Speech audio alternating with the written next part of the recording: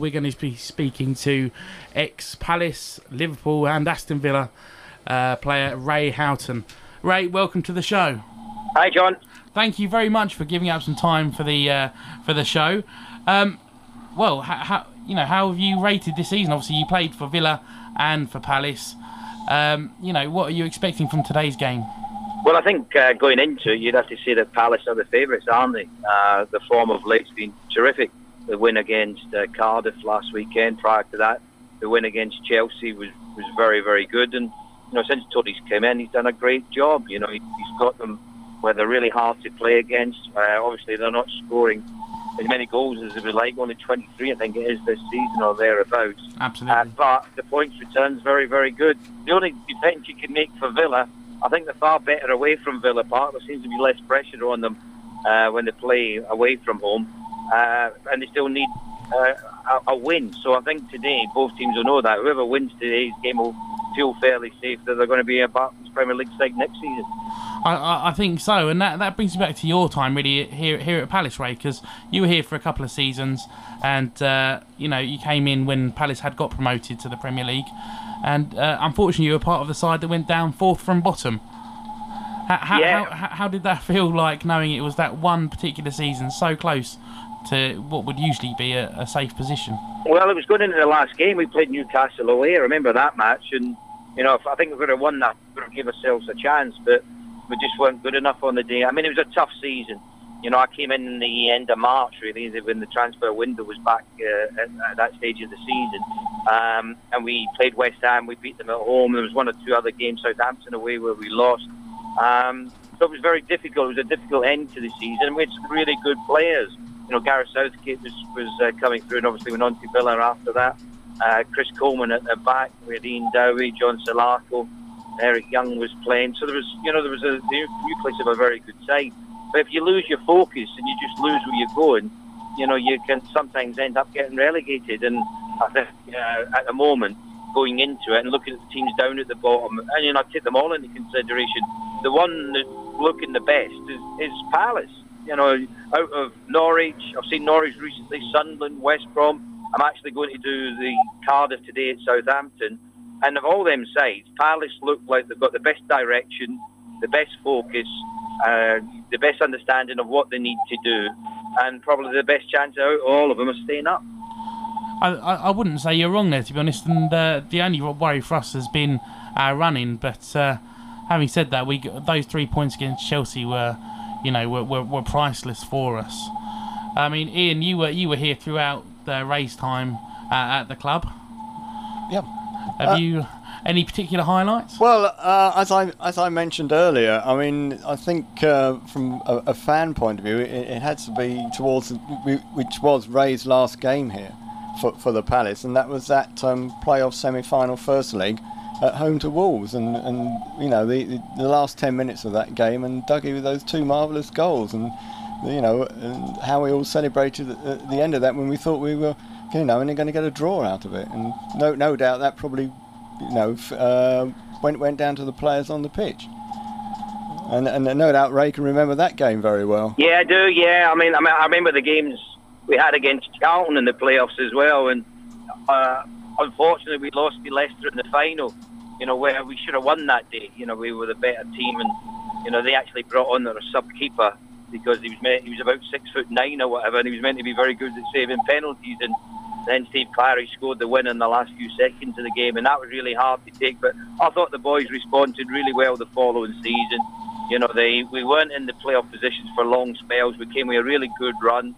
The victories, getting through against Wolves, and then eventually beat Sheffield United. It wasn't a particularly good game, but the playoff final isn't always about a good match. It's about who gets through to get to the big league, and that day it was Palace's turn, and that was a fabulous win and a much needed one as well. So in that playoff final against Sheffield United, I mean, we virtually did to them what Leicester had done to us, and the last couple of minutes before the end with David Hopkins' goal. I mean, that must have really felt good for you.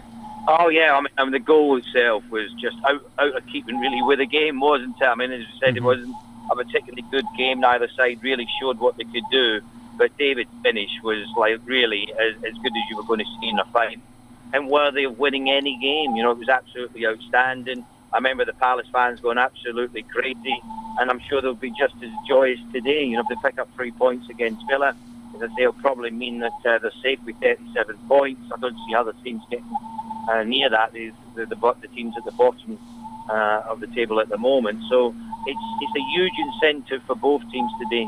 And, you know, a draw wouldn't be the worst result for both sides.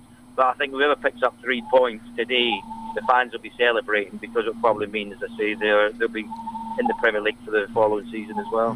Now, obviously, Ray, another club that you were at and spent a long time at was Liverpool, and they're certainly having a very good season this season. I mean, what do you make of their title running? Because obviously they've still got to come here for their penultimate game this season, and how much could be relying on that game for both sides? Yeah, I mean, they've got Man City and Chelsea at home. You know, they're really tough games, and Newcastle's the last game. And in between that, they've got Norwich away and Palace away. Well, you know, I'll be hoping Palace might be safe enough at that stage and can do Liverpool a favour, but you never know. I'm not sure they will, because they knocked us out of the semi-finals of the Cup back in the day, Liverpool. So I'm sure Palace fans and Palace will remember that in general. But yeah, you know, Liverpool have had an excellent season.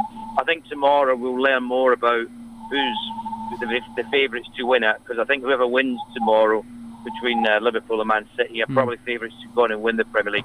They won't win it tomorrow, but obviously they'll be in the best position to win it.